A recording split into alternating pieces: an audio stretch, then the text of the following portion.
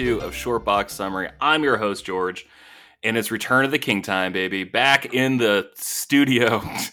We don't have a fucking studio. Yeah, we do, dude. We pay for a huge studio in downtown LA. It's kind of like a penthouse, actually. It's a penthouse slash studio. What's your favorite part? Mine is the half pipe we got in the back. I just like the free drinks. We get lots of free sponsored drinks, energy drinks of all types, lots of free coffee. It's pretty nice. The perks are good. That's the coolest part of running a super successful podcast. Yeah. Yep. It doesn't take much. No, it does not. If your podcast doesn't have sponsors, you're a fucking idiot. That sucks. Get better. I don't know what to tell you. Yeah, sounds like you didn't figure it out. You know that voice. You've probably missed that voice. That is the voice of my good friend Fabio. Fabio, how have you been, bud? Doing okay. Unfortunately, haven't been reading too much. But yeah, I'm excited for the record session, George. Very cool. I have been reading, but not a lot of Marvel comics. I've been reading a lot of DC lately. If you're listening, you know that we have switched to a bi-weekly schedule because the Celtics had a great playoff run, and they made it to the finals. They'll be facing off against the Golden State Warriors. This episode, I think, is coming out Friday, so you might already know that the Celtics won by 78 points in Game 1. It was a huge effort from the team. And it was a beautiful thing to watch. Yeah, even I watched it and cheered them on. Yeah, that probably won't happen, but God, it would be so cool. Can you imagine? Now, George, you said something about DC Comics. I've never heard of this. Are you talking about the Distinguished Competition?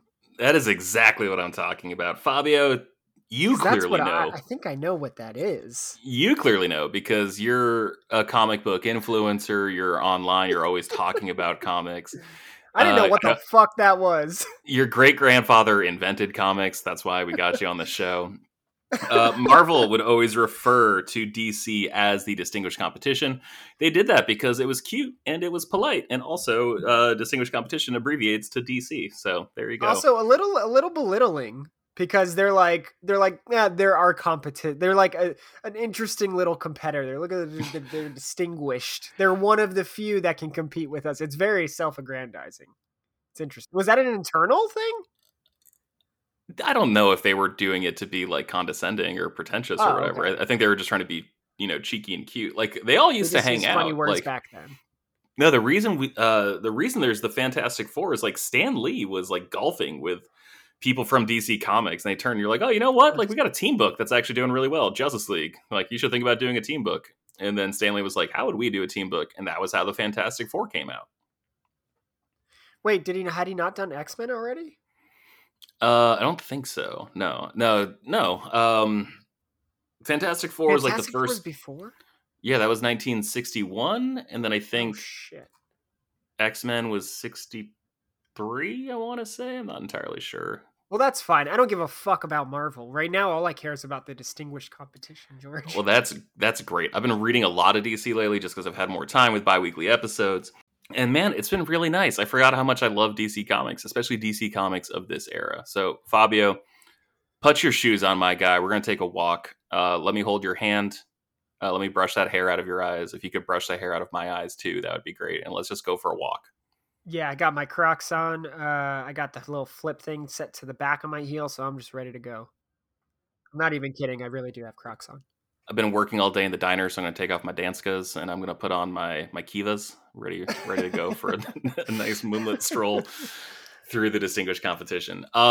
So this is operating under the assumption that you know Batman, you know Wonder Woman, you know all this. I'm just going to jump into the stories. These are like the biggest stories that sort of shaped the decade at DC Comics.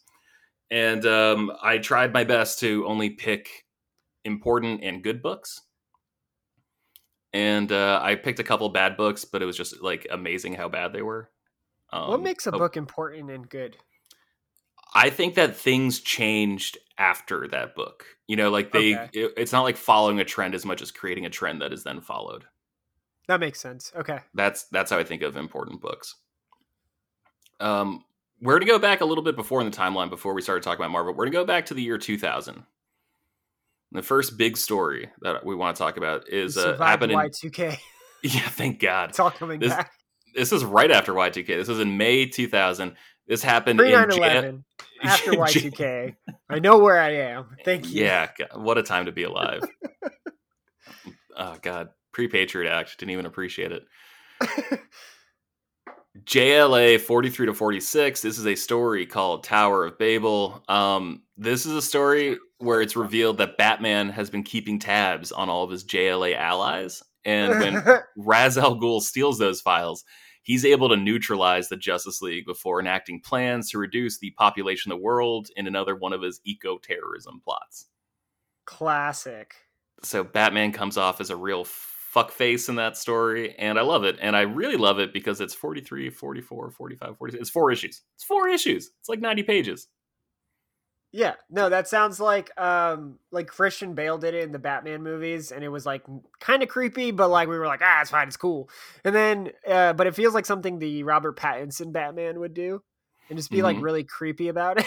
Like that's some creepy ass shit. Man, while we're talking about DC, you saw the Batman. Did you like it? I loved it. I did too. Yeah, there were things about it, obviously, whatever. But you know, like I think overall it was a really fun movie that I enjoyed it. I like the way it looked. Like it just felt like someone gave a shit about cinematography. And if that sounds like a thinly veiled diss at Marvel, that's because it fucking is. I think Marvel movies look boring. But DC DC's The Batman, I thought looked beautiful. Yeah, absolutely. It had its own style, and I think that's what's unique, and it's very rare to see that from anything Marvel related. I think like Loki was a great example of something that left me in awe. Like I was shocked by what I saw and surprised me, but like it's super rare. And yeah, I do like that. At least with the DC movies, they have their own like style. Every single one of them. I agree. Yeah. Next big story, we're jumping ahead 2 years. This is called Bruce Wayne Murderer and Bruce Wayne Fugitive. And those do they stories both have question marks? They do, yeah. Okay. And those stories started in January 2002. Bruce Wayne is charged with the murder of his girlfriend Vesper Fairchild. Locked away and unable to solve the crime, it's up to the rest of the Bat family to prove his innocence. Feeling like Bruce Wayne is holding him back, he decides to break out of jail and he tries to leave his public persona behind. Those stories are fun. Like they're fun because it seemed like a sort of like less connected to the greater DC continuity. You know, like it was like just kind of like Batman just kind of doing his own thing. You know, just living the prison life. Yeah, only for a couple issues. Okay. Yeah, it sounds fine, I guess, if you really like the character. Yeah. This next story, though, big deal. This was called Batman Hush. It was by Jeff Loeb and Jim Lee. Have you read Batman have read Hush. Yeah. Hush is good. Yeah, it was one of those, like, where if you're just looking for, like, a good series or whatever, like, through graphic novels, Hush is, like, usually one of the top ones. So, yeah, I definitely had picked it up at one point. I don't even remember when. But, yeah, it is really good. Yeah, I've been going through trying to collect the single issues because I only had, like, the trades growing up, and so I've been trying. Yeah. My goal is to collect Batman from issue 400 on. Oof. And I've got like around half of those issues. So I'm trying to go back and find some, good priced eBay lots for the rest. And the first thing I did was collect Hush, just because, goddamn, what a story. Yeah, it's really good. I don't actually think it's that good of a Batman story. I think it's like a really good, like, everything but Batman story. Like, it does such a good job of taking you on a tour of everything about Batman. Like, you see a lot of rogues from the Rogues Gallery. You see his relationship with Superman. You see his relationship with his, with Robin and with Nightwing and Batgirl and Huntress and all that stuff. And so I don't know if it's actually like the best Batman story, but it's such a good introduction, I guess, to like the greater Batman world. Yeah, no, that's a fair point. Yeah. Because I mean, those are characters that I haven't really read much of, like all the other ones. So, yeah, I agree. Yeah, because it's kind of hard to know where to jump in with those characters. But everything's kind of intertwined, right? At this point, is there like Batgirl and all that? In 2002. Yeah, like did she have her own? She had her own line. She did. Okay. She did have her own series. Nightwing had his own. Robin had his own. Everyone sort of had their own, but it is always nice when they sort of like tie into like the main series, because that almost makes it feel like a team up book, despite just having one character's name on the cover. Right. Yeah. No, that makes sense. Let's see. Next up, we've got the Brad Meltzer, I think Phil Hester run on Green Arrow. This is like, I only included this because this was right after Kevin Smith ended his run on Green Arrow. He was there for 11 issues. And I don't think his Green Arrow is as good as his Daredevil that he did with Joe Quesada, which we're probably going to cover on Shortbox Summary at some point. I've got a guest who wants to Yes. talk about some later issues. I've got Fabio who wants to talk about those Kevin Smith issues. And so we're just trying to work out schedules to cover that stuff. But I just wanted to include that just for context. Next big story was Batman, Superman, Wonder Woman, Trinity. And this was a 3-issue miniseries from beloved indie artist and author Matt Wagner. And it's a retelling of the first time the three titular heroes worked together one more time against billionaire eco-terrorist Ra's al Ghul. And they really don't like that son of a bitch, huh? Yeah, all he's trying to do is save the Earth like an asshole. Yeah, fuck I him. mean, the living forever thing sounds like it might not work out, because like it never does. Well, I think But that's why he's trying to kill half the population so he can live forever longer. yeah, it's not. It's a little much. I get it, but I mean, yeah, I didn't realize how big of a part he had played. Like I only knew him from like Batman, like in a couple stories in Batman that I've seen him in, but Right. yeah, I don't know much about him. Next big story from February 2003, Gotham Central issue 1 came out. And we've talked about this story before. This is a series all about the Gotham City Police Department dealing with being normal humans combating meta-human crime in Gotham. It was by Ed Brubaker, Greg Rucka, and artist Michael Lark. Really fun series that only lasted, I think, 40 issues. So it was a little premature ended, I thought. But won a bunch of Eisners. Really beloved story. Huh. Yeah, I've never read any Gotham City PD stuff. I know that there's like still some ongoing stuff, right? Even over the last like few years, they still have a few different series going. Yeah, but nothing as like big and major as what Gotham Central did. Nothing Oh, made as big a splash, unfortunately. okay. Next up, we've got Superman Birthright. And this was a 12-issue series by Mark Waid and Lionel Francis Yu. This started in September 2003. And this was supposed to be like an updated take on the origin of Superman. And Lionel Francis Yu is probably best known for their work on Wolverine at the time. And like Okay. really like sort of like dark and gritty shit. Like that's kind of their specialty. So it almost sounds counterintuitive to have them on Superman, who's supposed to be like Yep. big and bright and bold. But I actually think it really works. And I think this is a super fun story. Oh, okay, cool. Yeah, I've seen it, but I never read it. I recommend it. I think it's on the Hooplas. Oh, sweet. Okay.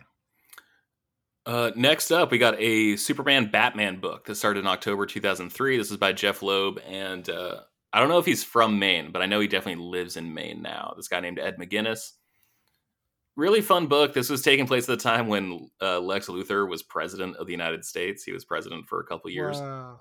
Yeah, I didn't really know really shot called on that this particular storyline about someone becoming president who fucking shouldn't be. Good story though, like super fun, and it's like just like a wild, crazy adventure where it's just like Batman and Superman are outlawed in the first story, and Lex Luthor like hires a whole bunch of people to like take them out because they're technically like breaking federal law or whatever.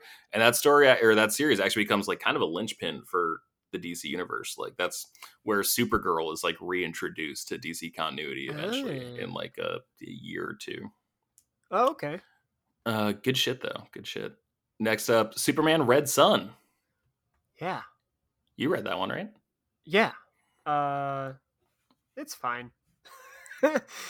um yeah, I don't know. It's an interesting like what if type story. But yeah, did that have any impact on the DC universe or was that just like a big what Yeah, if that like just a big deal. okay, Just like okay. what? Yeah. Superman's Russian? What the fuck? Like it was just Yeah. one of those. It's weird that we always like conflate Superman with being American, but like he's he's an alien. He's not Sure. from anything. Yeah, sure is. Yeah. Also fake. Let's not No, forget how fucking fake that guy is. no, dude. It's a story about geopolitics, and it has to be real. It So was just Superman is real. I'm including it because like it was sort of impactful just because it was like a, big ass crazy what if story. Or sorry, not what if, Elseworld story. That's what they call them Is that over what at they call it? DC. Yeah. Oh, okay. But also it kind of felt like a movie, right? Like it was 3 issues and it felt like sort of in the vein of just being like a smart cinematic presentation of this like known quantity, like it felt I'm just saying Fight Club, where it is just like holy shit, where did this movie come from? Like that story when it came out was just like holy shit, where did this come from? Did anybody think that that was going to be like the new continuity for a while, like that from Oh now no. on? Okay, No. so it was like known as it was like established that this was like a side spin. Very much self-contained, yeah. Okay, cool. That would have been Next up crazy though. Next up, we got a story called Superman Secret Identity from January 2004, written by Kurt Busiek with art by Stuart Immonen. This book is about a real person in a world where superheroes are fiction. Like Superman only exists in comics. And this person named Clark Kent actually gains the powers of Superman. So it's supposed to be like a realistic take, I guess, on what if Okay. Superman became real. Again, out of continuities, Elseworld story, but like really interesting, and it's got gorgeous art because Stuart Immonen is very, very good at their job. And again, thus confirming Superman is real. Yeah, there you go. Yeah. Yeah, get ready. There's gonna be a fucking lot of that shit happening on this list. What if he was real? Here's a comic about it. Please help us. Next up is a big ass like 24-part crossover between all 8 Bat titles at the time. Lasted for 3 months. Holy shit. Yeah, one of my first big crossovers when I started getting into comics. This one's called Batman War Games, Never heard of and it. it's all right. It was the book that like really got me into the Bat titles at the time. But looking to prove herself, this new Robin, this girl named Stephanie Brown, sees one of Bruce's contingency plans for containing gang violence in Gotham. And like I said, she's looking to prove herself, so she goes out, she tries to enact it. She puts the gears into motion. The problem is that she fundamentally misunderstood one part of the plan and inadvertently creates an all-out war between Gotham's biggest crime families and nearly tears Gotham apart in the process. Fuck. Yeah, fun story though. As far as all-out gang war nearly destroying a city. Yeah, Go, yeah. and so that was followed up with like a 4-issue aftermath series called Batman War Crimes. What did he do? He didn't do, you should read it. Okay, all right. Next up, we got like another sort of out of continuity tale. This one's called Lex Luthor, Man of Steel. I think now they just call it Luthor, though. It is a 5-issue miniseries by Brian Azzarello, who's like most famous probably for a indie series he did, or not indie, but like a Vertigo series he did called 100 Bullets. And that was just like a big gripping crime. It was kind of like their take on The Wire. Like it wasn't like a one-to-one Okay. story, but it was like going for similar vibes. Okay. And this was a 5-issue miniseries just trying to like examine and explain and not even humanize, but just get like insight and motivation into like what makes Lex Luthor tick. And it's really good. Okay. It's like just a really good like, character study. And so they'll show up a little bit later. Next up, Batman Under the Red Hood. This is sort of a continuation of Batman Hush in a way. I really like it. This was like my prime Batman stories. It was super fun because it was just like this one person named the Red Hood who was just sort of like making life super difficult for Batman, and making life super difficult for a lot of the criminals in Batman's world. And so really like that story. And it ended up it was super controversial at the time. Can I spoil? I can spoil, right? Yeah. Okay, yeah. It's been 18 years if you want to read it. It's our fault for not having read it. Yeah. Basically, like Jason Todd comes back from the dead and like no one knows why and no one knows how. And so this entire story is like Batman trying to figure out like, is this really Jason Todd? Jason Todd was the second Robin, the one that the Joker Yeah. beat to death with Beat a the crowbar. shit out of it. Yeah. And so it's him trying to decide if it's real, because that was sort of hinted at in Batman Hush a little bit, but it turns out it was like a red herring there. Um, Okay. really, really good story. Fucking people hated it at the time. This is happening around the same time that Bucky was coming back in the Captain America comics. And so it felt like Interesting. who's copying who here? Like, who had Yeah, this idea yeah. first? Why are you both doing this at the same time? And then Right. we No, get that's we get the fair. origin of why in Batman Annual 25, I think it is, that came out that year. Do you think that they were just trying to like catch up and they were like, shit, we didn't explain anything. Yeah, it's just like, Put it hey, in the annual. can I see your homework? Like, yeah, just change it a little bit so they don't think you copied. It's like submitting a project and then jumping in like 5 minutes later because you know they're not looking at it yet. You know they're not, and you're just like, okay, I can change it now. Okay. Fabio, I'm about to tell you about one of these bad comics I was talking about. Ooh, I'm excited. Identity Crisis. This comic came out in June 2004. It's by Brad Meltzer and Rags Morales. Brad Meltzer, like an award-winning author. Rags Morales, one of the best comic book artists I've ever seen work on anything. This book is well written and well drawn, but I fucking hate it. I just fucking hate Why? this book. It is pointless. It is mean spirited, and Mean spirited? I hate rereading it. Basically, this book tells the story of the death of like one of the most beloved characters from a much more optimistic time in DC's history, right? So Okay. it starts off, first issue ends with like a character's death, and it's like a horrific death. It is absolutely horrendous, and it How is somehow like horrendous? it's a it's a woman who's burned alive unrecognizably on what's supposed to be her anniversary with, like, you know, the one of the funny characters, like the heart of the DC universe. And then it's like revealed like, oh, there's actually like a positive pregnancy test, you know, like it was just like fucking horrendous. And there was like Fuck. implied sexual assault, and then like the Oh story goes, God. yeah. So it reveals certain Yeah, I wouldn't want to read measures. this garbage either. I was Fuck. I was 14. It was rough. And so That's it reveal it goes on, like it's 7 issues, and it goes on to reveal like all these skeletons in the closet for the entire DC universe.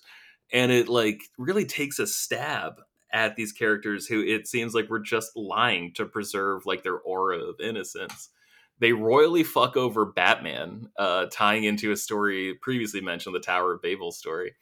And it sets the course of Batman being a vindictive dick for the next like 2 or 3 years. Like it's just, Did he do something bad and they revealed it? no, something bad was done to him.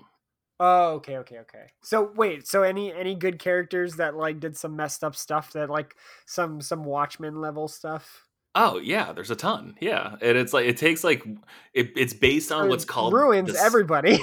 It's based on what's called the satellite era of the Justice League, where like their Okay. headquarters was a satellite orbiting Earth, and it was like, you know, sort of like a more fun, high spirited time for them.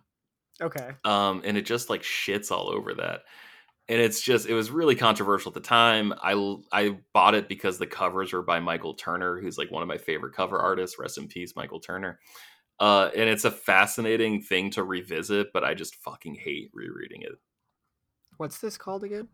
Identity Crisis. Identity Crisis. And Crisis is like a loaded term in the DC Comics universe, because there was Crisis on Infinite Earths back in 1985 Right. that destroyed the multiverse and made it so there's only one Earth. And then there was 0 Hour Crisis in Time, and now there's Identity Crisis. Like it's just like whenever you see Crisis in a title, you know it's supposed to be a big fucking deal. Yeah, the cover art's dope as hell. Yeah, he was With like all the he was like Jim Lee of the 2000s. the empty suits. Yeah. Oh my god. Yeah, look it up if you can. It's cool shit. Oh yeah, and like I said, it's well written, it's well drawn. I just fucking hate the story. Yeah, that's fair. It sounds mortifying. I don't know And if I from want what to read it, but the art's cool. I've read, it's like very, very much like editorial mandated and like not what the author originally intended. I need to do more research on that, but it seemed like an objective from DC to you know, Interesting. check these Womp womp. boxes. Next up, Green Lantern Rebirth. This series started in 2004, 6 issue miniseries by Jeff Johns and an artist whose name I'm not even going to mention because he's become such a big fucking Comicsgate proponent, and he's just a fucking asshole now. Really Wait, is talented. this during the Rebirth era of like all of the comics? No, this is Something else. not. Okay. Something Okay. else, Okay. Because yes. I was like, that's way later, right? Yeah, that's Yeah. 2016, I think. Yeah. But Yeah. like Yeah. taken from this story, which was like the first big rebirth story, just like what it meant for Okay. the character. And it was like redefining Hal Jordan for the new century because he had been a villain in the 90s and then he'd been dead. And then he became a hero again and sort of like saved his soul, I guess. And then he was operating as the Spectre. He was like the human host for the actual vengeance of God, the Spectre. Holy shit. Yeah, and so this story is about like the Spectre sort of realizing like, nah, dude, you got fucking like taken for a ride. Like we got to get you back. Really, That's really dope. good story. Really, really love it. This is a super important series because it reestablishes Hal Jordan as Green Lantern and it recreates the Green Lantern Corps as an ongoing comic series and turns those two into like a really, really big franchise for a couple years. So big deal. Next series, not a big deal. All Star Batman and Robin, The Boy Wonder. It was hyped as hell at the time. This was written by Frank Miller of Dark Knight Returns, of Daredevil fame, of Sin City, like that Frank Miller. And it Yeah. had art by Jim Lee. And this was like, there was the Ultimate Universe going on over at Marvel. And it was like, what if this shit happened today? What if these heroes were made today? And so All Star line was supposed to be like half ultimate, like modern retelling and then half just like kick-ass storytelling.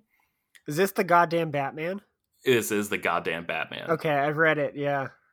Yeah, it lasted 10 issues. It took 3 years to get those 10 issues. I don't think the story ever finished technically. Okay. That But explains it. Yeah, because I remember it Jesus feeling like fuck. it just existed. And I was just Yeah, like, I was okay. I was so excited. I'm like, Jim Lee on a Batman book again? This is gonna be amazing. And then it took 3 years to get 10 issues. I'm like, this fucking sucks. Also, I'm gonna say it. Frank Miller might be washed. He might have lost a step as he's doing this. Yeah, no, that's fair. I don't know. I can't think of anything else I've read by Frank Miller. I've read a little bit of Sin Sin City. City's really good. You would love Daredevil Born Again. I love Batman Year One. Dark Knight Returns I think is overrated, but there's no Oh wait, denying yeah, I did read that. Of course, yeah. No, that is Frank Miller. That's right. Yeah. yeah, no denying how important that book was for comics. I think like the art is incredible in that book. I just don't really care for the story. Yeah, that's fair. Next book from November 2005.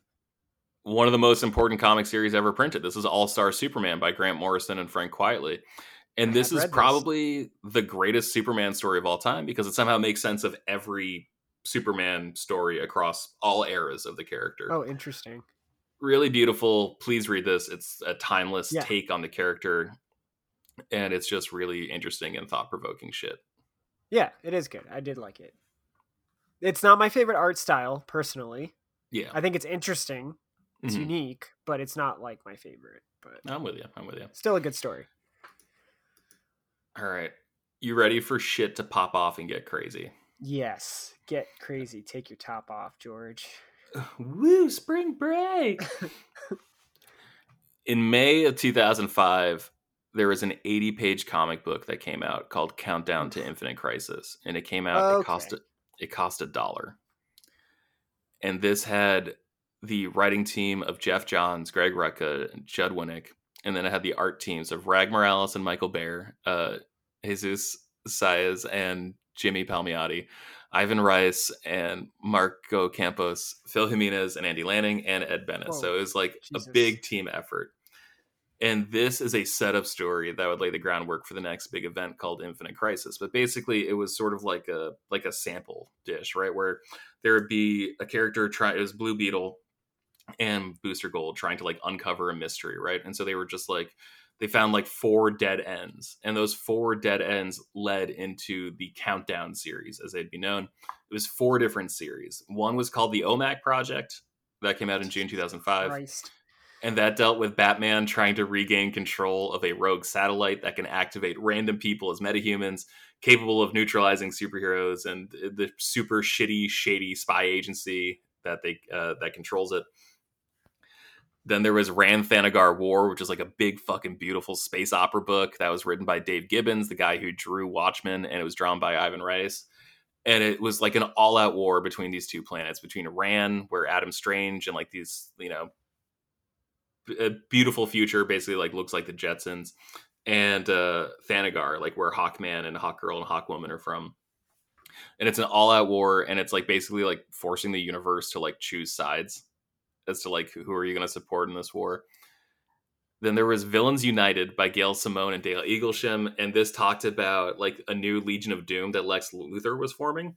And there's the 6 villains who like refuse the offer and actually try to take the Legion of Doom down. Super fucking good. That book's incredible. And then there's Day of Vengeance, which dealt with a magical character. Sorry, dealt with the magical characters of the DC universe trying to fight an unhinged Spectre. Because ever since he released Hal Jordan from like bonding to him, he's just been on like a crazy rampage where he has like no context for the shit he's doing.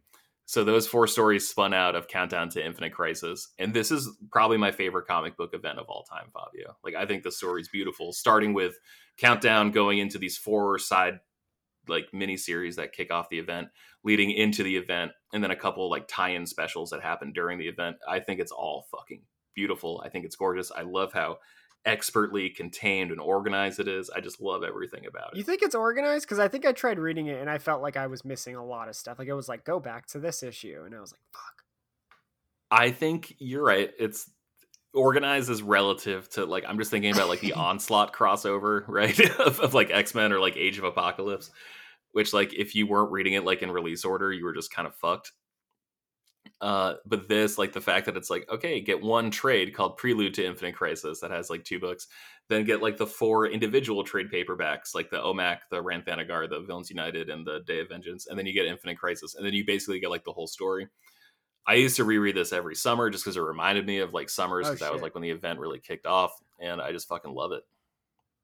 No, that's fair. No, it is impressive. The art is gorgeous. It is like just looking at what's happening. Like, and I haven't read too much of the like space galactic shit from DC, but I mean, just like looking at it, it is very impressive. Like looking at the art through it. Um, and yeah, if I can figure out the best reading order where I feel like I'm not missing out, if there is a way to do that, or would I just have to read fucking goddamn 900 issues of Batman to understand what's happening? Oh no, it's not that big of a crossover to be honest. And like there's Okay. there was a bunch of delays on like when Infinite Crisis was shipping, and so like it does get confusing there because it's like each of those 4 miniseries has like an Infinite Crisis special where it's like Ran Thanagar Okay. War Infinite Crisis Special 1, and like, oh, you read that between issues 5 and 6. I actually don't think those issues are particularly important. It was just like extra shit for the people who are, you know, into it like me as like a 15-year-old. I think as a 30-year-old, I'm just gonna reread like the main miniseries and then But like the that's because actual you event. know what happens. Yeah, but like I don't remember what happens. I'm like, oh yeah, Jade is there. I'm like, I think Jade is Alan Scott's daughter. That's all I really remember about that one issue. I can't tell you what happens in anything else. I just remember seeing I'm her on a gonna need spaceship. to read the Jade spin-off. It's gonna drive me crazy. All those led into Infinite Crisis by writer Jeff Johns, artist Phil Jimenez, Jerry Ordway, George Perez, rest in peace, Ivan Rice, and Joe Bennett. That started in October 2005, right in time for my sophomore year of high school. And this is the event. This is fucking incredible. It's the 20th anniversary of Crisis on Infinite Earths, and it's like the story that brings back the multiverse to DC. Except instead of being Okay. infinite, it is 52 different Earths. Is like the number they decided on. Is that where the And new 52 comes from and all that? Is that just like some lucky number for DC 52? it basically is, yeah. Um, so not only did the multiverse came back, characters who were thought long gone for decades, they came back too. And this saw the growing quote unquote like darkness that was happening from like Identity Crisis and like certain Batman stories and like all this like horrendous shit that just felt like they were like one upping themselves and how dark and fucked up they could be. They Okay. really used this to like to like tone it down and like wiped all that away. I mean, they didn't, but it was like kind of not really, but they tried was the point. They Okay. tried to they tried to make it less fucking dour and depressing all the time. Yeah, yeah. Okay. And that led into like one of the coolest comic experiences or comic like not even experience yes, but like experiments I've ever seen. And get ready, that lucky number's back. There was a series that was just called 52. Oh, interesting. And that was by like a 4-person writing team. It was by Jeff Johns, Mark Waid, Grant Morrison, and Greg Rucka, and it had like a dozen artists on it. And the Oh dozen wow. artists, it was a weekly comic book series that ran for a full year. No Oh issue wow. was late. So every week, if you had nothing to get, you still had 52. And as comics were getting more expensive, they came out and said like every issue is going to be $2.50 because that was kind of like the standard price back then. And basically, Infinite Crisis ends, and then all the books did this thing called 1 year later, where they just jumped ahead a year. And then 52 Okay. was filling in the missing year between the end of Infinite Crisis and where all the other Oh books were. geez. Okay. And so it would jump around. So like each author had like their own character they kind of specialized in. So like Grant Morrison was writing like all the Batman stuff, and Jeff Johns was doing like all the Booster Gold stuff that was there. Really fun book. Really interesting shit. Really liked it. And this is around the time I think like some really good single issues came out, or like single series came out. I really liked the Robin series by Adam Beechin and Freddie H. Williams at the time. I really liked Batman by Grant Morrison and Kubert and Tony S. Daniels. I really liked Action Comics by Jeff Johns, Kubert, and Gary Frank. Secret Six was like a continuation of Villains United, and it was just focusing on like the villains. It was by Gail Simone with Ken Lashley and Dale Eaglesham. Supergirl by Sterling Gates and Jamal Igle was fucking fantastic. And Batgirl by Brian Q. Miller, Lee Garbett, Perry Perez, and others. That book was awesome. But if you're going to read any of those, Batman by Grant Morrison is just like such a head fuck. I cannot recommend that book enough.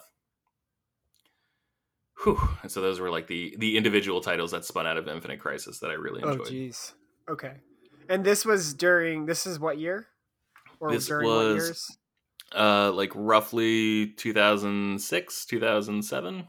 Okay. Okay. Got it. Just trying to figure out the level of angst I was at when these came out.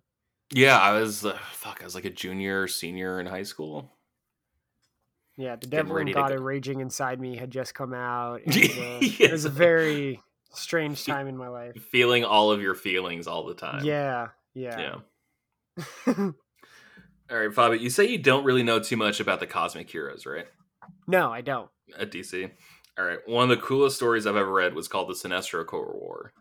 And that is Okay. a pain in the ass to say out loud. But it's done by Jeff Johns, Ivan Reis, that piece of shit whose name I'm not going to say, Peter Tomasi, Patrick Gleason, and others. And this started in August of 2007. And so basically, like, do you understand the concept of the Green Lantern Corps? Yeah, yeah. I've read a little bit of it. I read it during the Brightest Day, Darkest Night, or whatever it's Okay. called. Blackest Night? Blackest Night, yeah.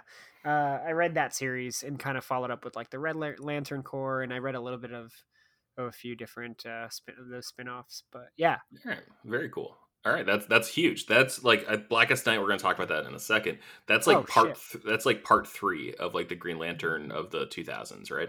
Okay. That's like the third act of the story. And so Green Lantern Rebirth is the first act, and then Sinestro Corps War is act 2. Okay, got it. Yeah, I missed And a lot of yeah. context, but I just kind of jumped into it Mhm. just because it seemed fun. Yeah, and it was still fun, right? Yeah, Even without the context. Yeah. yeah, yeah, yeah. They Yeah, did a that's good like the job, biggest like thing. mainlining that whole Yeah. story arc. Yeah, I know comics are big and confusing and like kind of like almost intimidating, right? Because it's just like there's so much shit going on, and like I yeah, think modern TV and modern movies have actually done kind of a disservice by like telling you what to think and what to feel all the time. yeah. No, for sure, I agree. And comics, like there's no time like the present to just jump in, right?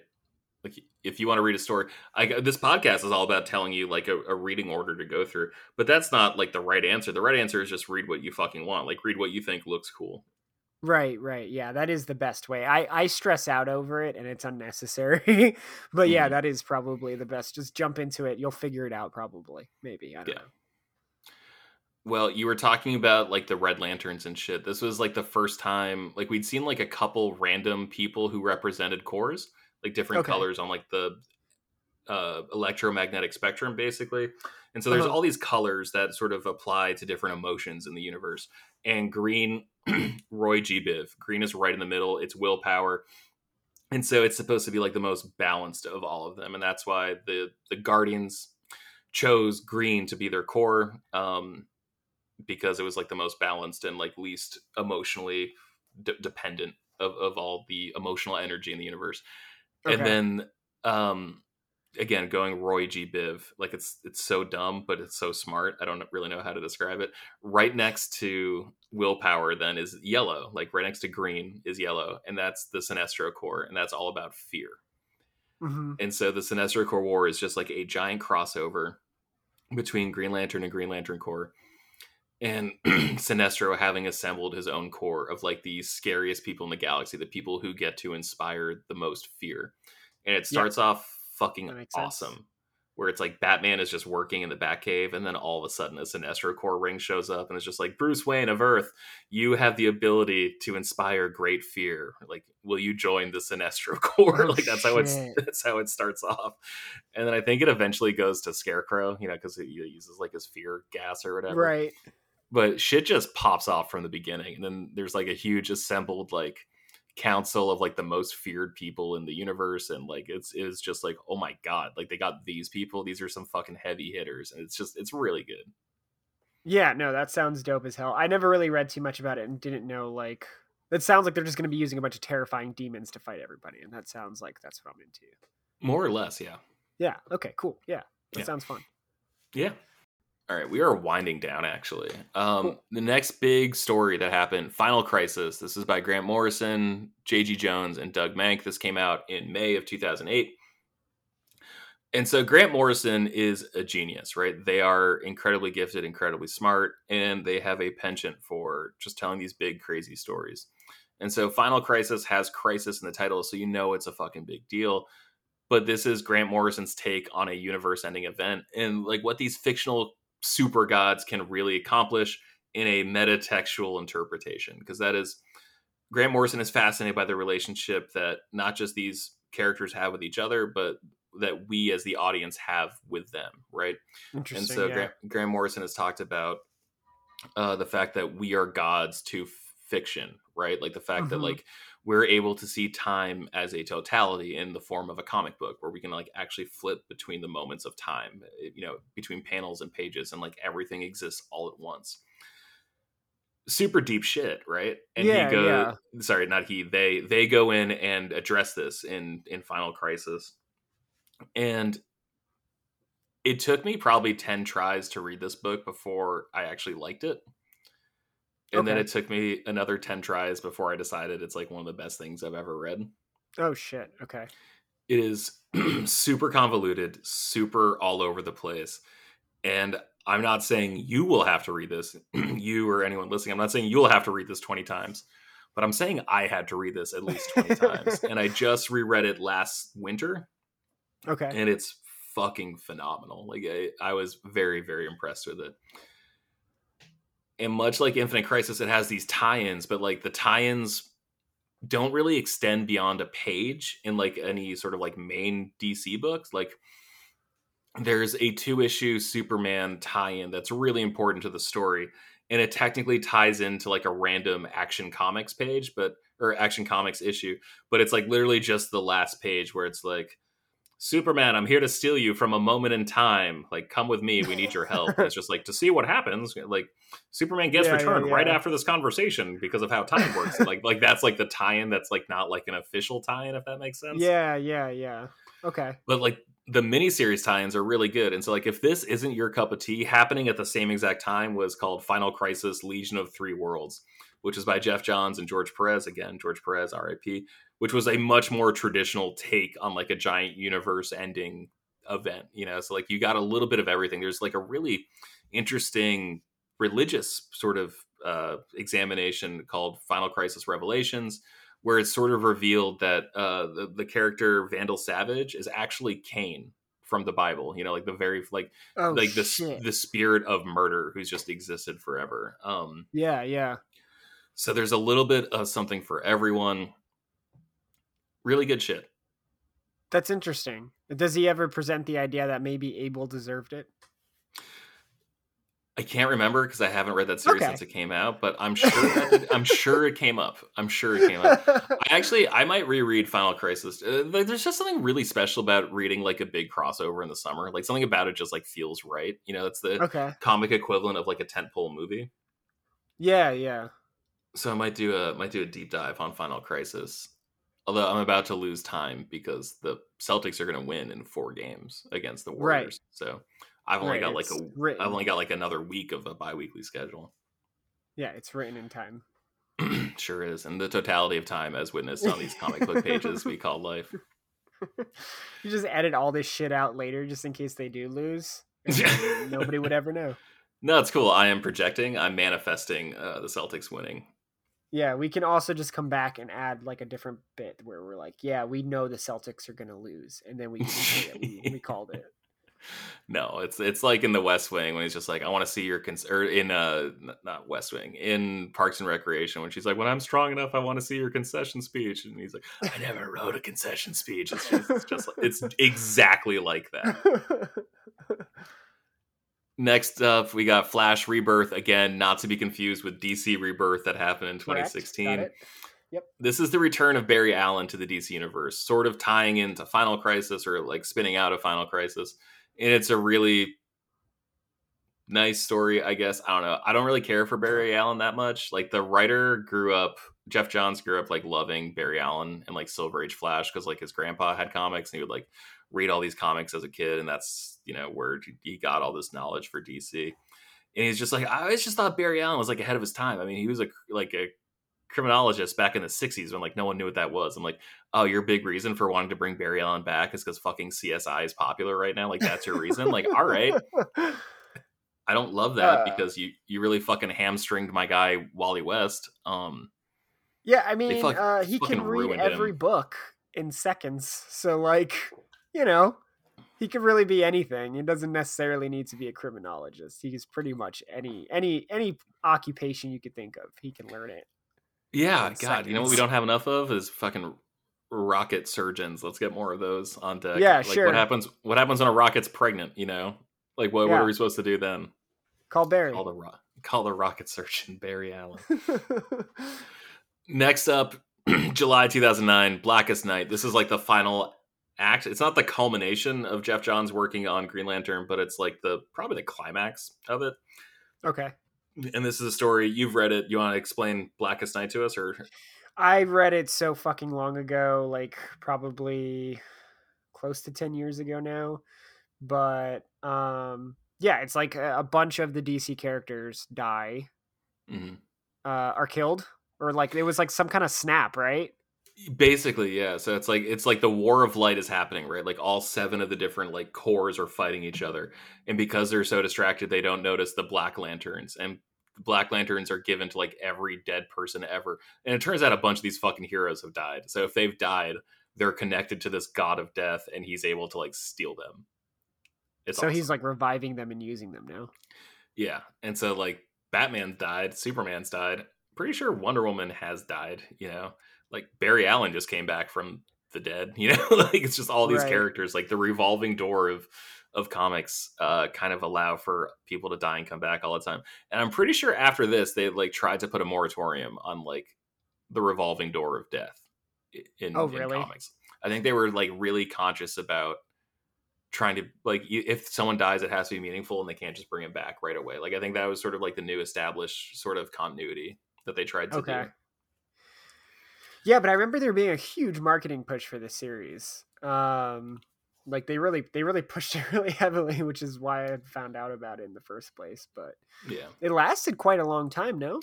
yeah, it was 8 issues. It was probably like came out over the course of like a year and a half when you add in like like the preamble stuff, like the prelude that was happening in Green Lantern and like the tie-ins and all this shit and like the fallout Yeah.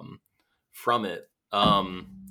Yeah, really awesome book. Like that felt like this was happening. Jeff Johns is kind of like the Brian Michael Bendis of DC for all intents and purposes. Like, big Yeah. sort of idea guy, got to write like a lot of the flagship titles, wrote a lot of the events.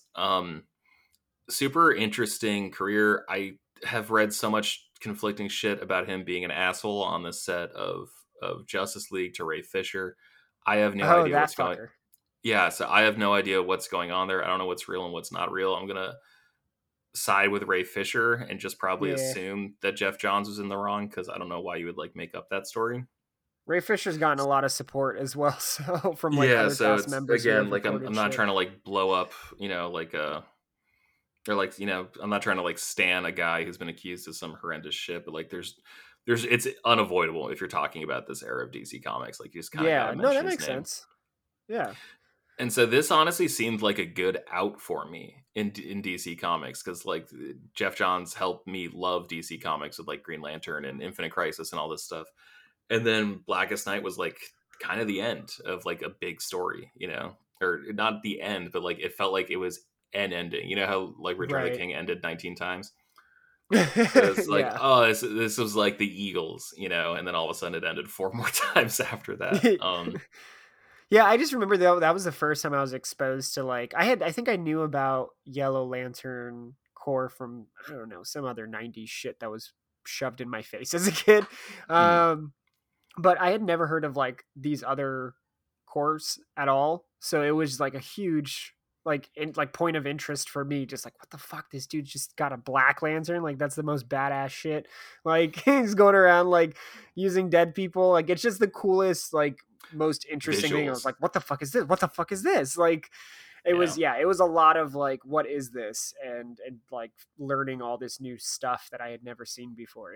I thought it was very exciting. Whereas I might not have been super into Green Lantern, like specifically Hal Jordan personally. Just I don't love his character usually, but um, I mean like I think that that was like such a cool introduction to like all the different Lantern Corps and all these new characters I'd never seen before. Mhm. Um, yeah, it was a really fun series. Yeah, I really recommend it. And like one thing that's really interesting about DC too is just like how much shit that happened before matters. Like I think we've sort of learned, like just talking about all these Marvel stories, is a lot of them are kind of like relevant to then, right? Like you there's like the Captain America story we talked about, right? Like it was really dependent on Bucky dying 40 years ago, right? Or 100 years Sure. ago, whatever the fuck had happened. A million years ago. But like besides that, like nothing we really talked about, right? Like the whole thing started with like Avengers Disassembled, you know? Like Yeah, that was the thing that sort of kicked everything off. And like badass. that referenced one older story. But like Infinite Crisis was like a sequel to Crisis on Infinite Earths. Green Lantern Rebirth was really dependent on the death of Superman arc, from like 1990. The fact that Uh-huh. Superman died in Death of Superman played a really big role in Blackest Night. Like it's just like it That's felt like a true, bit yeah. more connected. And we were talking about President Lex Luthor earlier, and like the entire reason that like Batman Fugitive, Batman Murderer happened was because he felt slighted by Bruce Wayne during No Man's Land, which was like an event from 8 years earlier, or like 6 years earlier, whatever, 5 years. Yeah. And so like everything just feels like a bit more connected. Yeah, that's fair. I think that what gets confusing is like are these the same characters? Are these the same like is this a continuation of that specific was that one the canon one? Like Hmm. cuz they do go their own ways eventually, right? Where they like kind of rewrite the a situation with Lex. Like maybe, one writer writes a story about Lex and then the next writer comes in and it's Lex is still in it, but it's not a continuation, it's an entirely like its own thing. So like did this event make those things canon? Like the most like canon of that or is it just different Earths? Like how do you describe that? That's a great question. That's a loaded question because I'm actually That's pretty fair. sure Lex Luthor has been like a hero and a villain, and then a hero and then a villain. Like Right. he's flip flopped a bunch, like just in the last 5 years. Like let alone the last 10.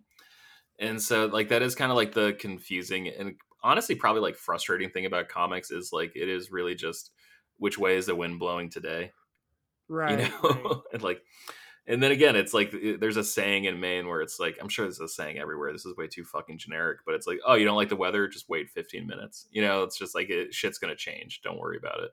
For in Arizona, it's like wait 15 minutes and then it's like, well, now you really hate it, don't you? Yeah. Sun is still super high and super hot, Yeah. huh? Sure Yeah. is. Keep complaining. It ain't getting Just a better. just a few more stories to go. This is around the time. Let's see, we're in like 2009, 2010. This is around the time of the death and return of Bruce Wayne. This is around the time of a new Batman and Robin series, and this is around Okay. the time of Battle for the Cowl and this thing called Batman Inc. And I'm Yeah, I just remember giving Batman Inc. Yeah, just a special shout out. This is sort of like the ending of Grant Morrison's tenure on Batman. And they just went above and beyond trying to explore every facet of the character. So much the same way that All Star Superman was sort of validating every era of Superman and contextualizing it, very much the same thing, just over many more issues, over many more years happening on Batman, where in the 50s Batman was like going to other planets, and just like doing all this weird shit, like fighting like giant cyclops aliens, and like coming back on the bat rocket or whatever. And so Grant Morrison's goal was to like figure out a way to make every single Batman story true. Okay. And so Interesting. that comes to an end here with this. And Battle for the Cowl was like a big crossover that Grant Morrison honestly, like, I don't think wanted any part of, but it was still happening at the time, and it was a big crossover. I remember that was like sophomore year of college, and that was like as my interest was starting to wane in comics. And then by junior year of college, Flashpoint came out in May 2011.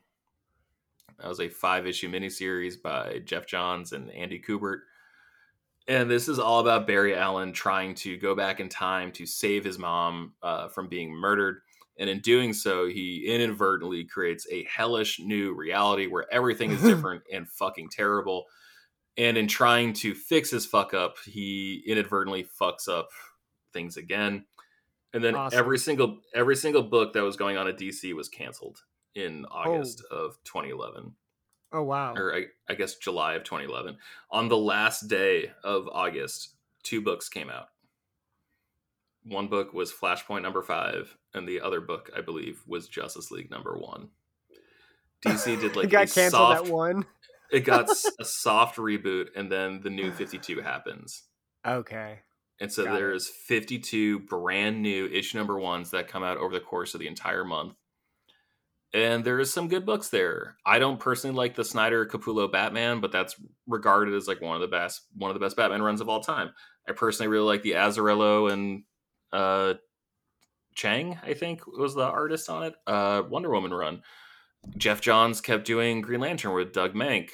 It was really confusing because DC sort of like pretended certain characters never existed, and then pretended certain stories never existed, and then reset the clock and made these heroes younger, and validated a bunch of things and invalidated a bunch of other things. All of a sudden, the Justice Society of America, one of my favorite team books, they were just gone. Like all Oh these wow. characters that we'd been sort of like I've had a relationship with, like Wally West was not in the New 52. Like my Flash wasn't there. And so they just sort of I like, own the first several books for a few of these New 52 comics. do you like him? I didn't like the Flash. I thought it was too silly for me. Yeah. Um, it was like it was just the fucking weather enemies. I Oh, forget the what they're Weather called. Wizard. Oh, Yeah, the there's like 3 of them, oh, I God, what think. do they call themselves? Yeah, it's Some ice guy and oh fire yeah, well guy yeah, and well they call themselves the Rogues, I think. okay. But yeah, it's like Weather Wizard and Captain Cold, I think. I don't know. I haven't read a Yeah, that Flash sounds comic right. Yeah, in a that minute. sounds Yeah, right.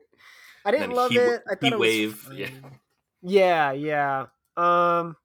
I'm trying to think if there was any New 52 that I actually like really enjoyed, but I know that I didn't stick it out for very long with the New 52. I thought that there was going to be like a more interesting relaunch where like I could kind of jump in and like enjoy something hmm without needing any other context. But yeah, I don't know. I kind of got bored really quick with it. I didn't know where it was going, I guess. yeah. The Batman Superman run by I think it was Greg Pak and uh, Jay Lee, like that was really well regarded. Jeff Lemire, I think, on Green Arrow. I'm pretty sure. Like again, I didn't read a lot of these books. This was happening around the same time as Marvel's Fear Itself event, which I Okay. really, really disliked. And so between Fear Itself just being like this over bloated mess and New 52 being like what I consider a big miss, I didn't buy comic books for like 4 or 5 years after both of Yeah. those happening all at once. And so I'm like Same. still trying to catch up from my time off. I missed a lot of shit. And so that's why this comic book podcast is all about the mid 2000s because I know it pretty well. Um, Yeah, I jumped in like right before the New 52 happened because I remember Batman Inc. and all that, and I was buying Mm. those. And then yeah, as soon as I kind of got bored with New 52, I think I just took a break from buying comics for a little while. I think I might have picked up some Marvel stuff here and there, but yeah, I took a big break until Marvel did their relaunch for Marvel. What was it called? Marvel Now? Marvel. Yeah, Marvel Now and all new, all Marvel. different. Yeah, Yeah. yeah. Yeah, But yeah, I liked the Marvel Now. The Marvel Now stuff got me back in the stores, yeah, yeah. Same. It was really fun. Also, dude, I was in LA. You went to my apartment in LA. Yeah, Yeah, couldn't afford a lot of space in my apartment in it's LA. true. Couldn't afford a lot of bed frame in my apartment in LA. Yeah, But like all my spare money was going towards honestly alcohol, cigarettes, and comic books. That was like what I was like trying to do. And so even then, like I'd go to the comic book store like once a month. Like maybe I'd go out on a special Wednesday. I'm like, oh, there's a new series I really want to check out. And honestly, like one of the most valuable comics I own is because I like randomly went to a shop. 'Cause I'm like, oh, I've heard good things about Miss Marvel, like this new teen superhero. yeah, yeah. And so that's like one of the only comic books I own from that And era, it's worth a which is shit ton just now. it's like over $200 now, which is just like Jesus. wild. It's like that, and then like some random issue of like Namor I have from the '70s is like my second most valuable one, and then like issue one of the Boys. Those are like round out my top three. I have So really good Marvel, copies of Year One Batman that I got for ooh, some reason insanely cheap on eBay one time, like hmm long time ago. And yeah, they're still in great condition. I don't know what the fuck to do with them, but yeah, nice. Those are probably like I don't know, like 40, $50 each, $60 each, yeah, depends yeah. I on the have the whole condition. series, so yeah. Yeah. But yeah, that was like my random going in. Like I remember checking that out and like the John Hickman Avengers shit. Yeah, it was again like that's just like an era I'm trying to re-explore. And so like doing this podcast is great because I get to go back and check out the books I was super into in high school and figure out if they were good or if I was 15, which is I think everyone should do. Like really like go back if you think something is your favorite from when you were a kid, go back as an adult and like re-examine it. Make Or sure even it's like still when you were like 18, 19, yeah, anything from you're around a that different time. person every day. Go back Yeah. and re-examine the things you think you love just to make sure you still love them and I remember I love them thought for the right Moulin reasons. Rouge was good, and then I tried to rewatch it, and don't feel the same way about it anymore. Stop. Yeah, same thing. Like Kevin Smith, right? Like Kevin Smith meant so much to 14-year-old George and 13-year-old George. And like I'll always love Kevin Smith, but like it just doesn't mean the same to me as it does then. And it took I'm revisiting that. still a big fan of Clerks and Mallrats. Yeah, Still a big I fan. think those are probably his two best ones. But Yeah, like, yeah, man, yeah, yeah. I've got a lot of Chasing Amy shit up in my high school room. You Oh know, yeah, okay, yeah. Always like forget about I have that. the entire like. There's one poster. I like went to Jay's secret stash in Jersey when I was like driving down to Florida with my sister once. We stopped by his comic book store, and I grabbed Yeah. like the poster that's like Kevin Smith's entire monologue about Amy. Holy shit. Yeah, it's just like a super fucking long poster, right, for all the dialogue. And then I grabbed like the final page from Chasing Amy. They made like an art print of the art of like the actual comic made in the movie. Oh wow. And so I'm like, okay, I can like stand by these, but like I had some other shit that I had to like, I'm just gonna give these to some friends, I think. And again, not that uh he's bad. I'm just not 15 anymore. Like my priorities yeah, change, yeah. my opinions change, and so I'm not knocking on Kevin Smith. I like him a lot as a person, but like as a creator, it's just like one of those things where like I'm looking for something different now. It doesn't Sure. mean the same. Yeah. No, yeah, I agree. Well, I think that's everything I've got. Is there anything you want to add to this? Is there any story that jumped out at you as something you'd want to check out? Yeah, I did. I want to give Infinite one of those crises. Crisis. Infinite Crisis? Is it the one that I Yeah. gushed about, or the one that I said was the best event I've ever read? Is If it I the had one to where make space for one first, I mean, I should probably do continuity, right? Like canonical or what is it called? Chronological order, Yeah, but actually, like release order. Final Crisis might as well be its like own event. To be completely Okay. honest, like its own story. And then there's tie-ins you could check out, but like they don't really influence the main story. The only one is like included in the book. Like there was a Superman. It's called Superman Beyond 3D. It was like actually like a 3D printed fucking comic with like the glasses and What? shit that you had to like pop out. Oh hell yeah! Love I think they changed it for like digital versions. But like that's like included in the trade paperback on Hoopla. You know, so it's like So I need to find it's pretty 3D contained. glasses, is what you're telling me. I think they removed the 3D effect from Oh, I digital. thought you were saying on Hoopla they had the 3D. Fuck. No, Okay, that'd be got cool. It. That'd Yeah. be cool. I think for that you're gonna have to track down the back issues. The original. Yeah, fuck. Looking at this, I almost want you to read Identity Crisis, and like we do like an episode talking about that. That's the one that I thought was like offensive. Hell yeah. Let's do it. Yeah. Yeah, I'm down. All right. I love horrible shit. Okay, cool. And again, I think it's well written. I think it's beautiful. I think Rags Morales is like one of the most underrated comic book artists of the last like 40 years. But Jesus And his Christ. name is Rags. So. Yeah, it's pretty cool. Pretty cool name. Yeah. All right. I think that's about everything I've got. I put out a call for questions. No one took me up on it, so that's fine. So I'll fuck get over you. it. Yeah. It's neat, You I weren't on guess. Twitter at this exact moment in time. Fuck you. Yeah. I don't know what you're doing, 'cause it's not like the Celtics are playing tonight. So what are you doing? Yeah. Final thing before we go. Joe Quesada announced that he is leaving Marvel Comics today. He has been the editor. He was the editor-in-chief for a long time, and then I think he was chief creative officer. But this podcast wouldn't exist without Joe Quesada. Joe Quesada became an editor for the Marvel Knights line, I believe, in 1998, right after Marvel filed for Chapter 11 bankruptcy. His connections to the indie comic scene is what brought in creators like David Mack. It's what brought in creators like Brian Michael Bendis.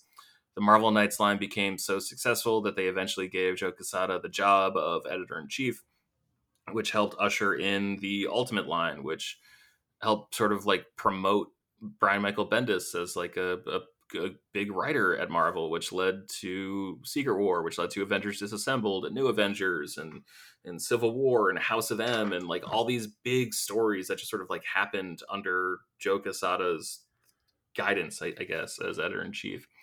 So it's pretty exciting. He's got some irons in the fire, which I'm looking forward to, just because I do think that dude is an artistic genius. But just a quick shout out to Joey Q. Thank you for all the stories you helped tell us over the years. Wait, so Bendis is taking over? No. Bendis is actually at DC right now. Oh shit. Okay, never mind. Yeah, so who's taking over? That I didn't read. Okay. I'm not sure. Doesn't even fucking matter. Well, I don't think he was the editor-in-chief anymore. I think he was the chief creative officer. Oh, okay. Which I think basically just means like ask questions like, does this sound good? And he's like, yes, no. Like I think that's more or less what he was doing. One of them. No, I think jobs. I think the editor-in-chief right now is I'm like 99% sure it's a person. Let me look this up. That's probably good. Oh no, I was gonna I've follow seen it up. Cats try to run businesses, and let me tell you, priority doesn't go well. Nope. All right. Yeah. Okay. So it's a person named CB Cebulski, who was an editor at Marvel, and in 2003, this person created the pseudonym Akira Yoshida, and actually submitted work to Marvel under an assumed Asian name. And so like I remember this. Yeah, so that's super controversial, and like honestly, no one fucking likes him because of this, and I think that's understandable. Yeah. So that's the current editor-in-chief, and fuck, I wish it were still Joe Quesada. But also, it felt kind of like, have you ever gone to a party and like all your friends left, and you're still at the party, and you're like, I should have left with my friends? I'm not sure, because I usually left first, but I think I know what you mean. Okay, then like we would go to a party and you would leave, and I'd be like, "Fuck, I should have gone with Fabio." Like I feel like Joe Quesada just stayed at Marvel longer than like, you know, the people that were there when he was there and the people he brought in there. Like I think he was just there like a really long time, and I think he was just ready to hang it up. Yeah. Do you know what he's doing next? Or is he just like taking a break? He announced that he is directing a short film that he wrote and I think plans to produce. And Oh he wow. even said, like, I've got Marvel work coming out later this year. Like, I'm leaving my official capacity, like as this position, but I'm not leaving Marvel entirely. Okay. Like, you'll still hear from me, but I got other stuff I want to try out. And like, he was like a big like indie comics guy, like in the '90s, right? Like, what was the imprint he worked at? Trying to remember. Like, he started at DC Comics in the '90s, and then he did work for Valiant Comics, and Okay. then him and his inking partner, this guy named Jimmy Palmiotti, they started a publishing company called Event Comics. And like that was how they got to know like all these indie creatives that they then brought into Marvel after that. So Oh, okay. That's interesting.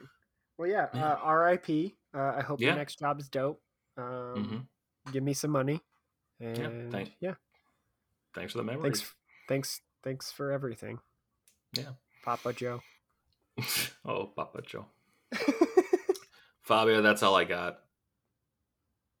Thank you for hosting this. This was Thank, lovely. It was yeah, very man. informative I and very miss you. exciting. We haven't really talked in a minute. It's been a while. Yeah, yeah.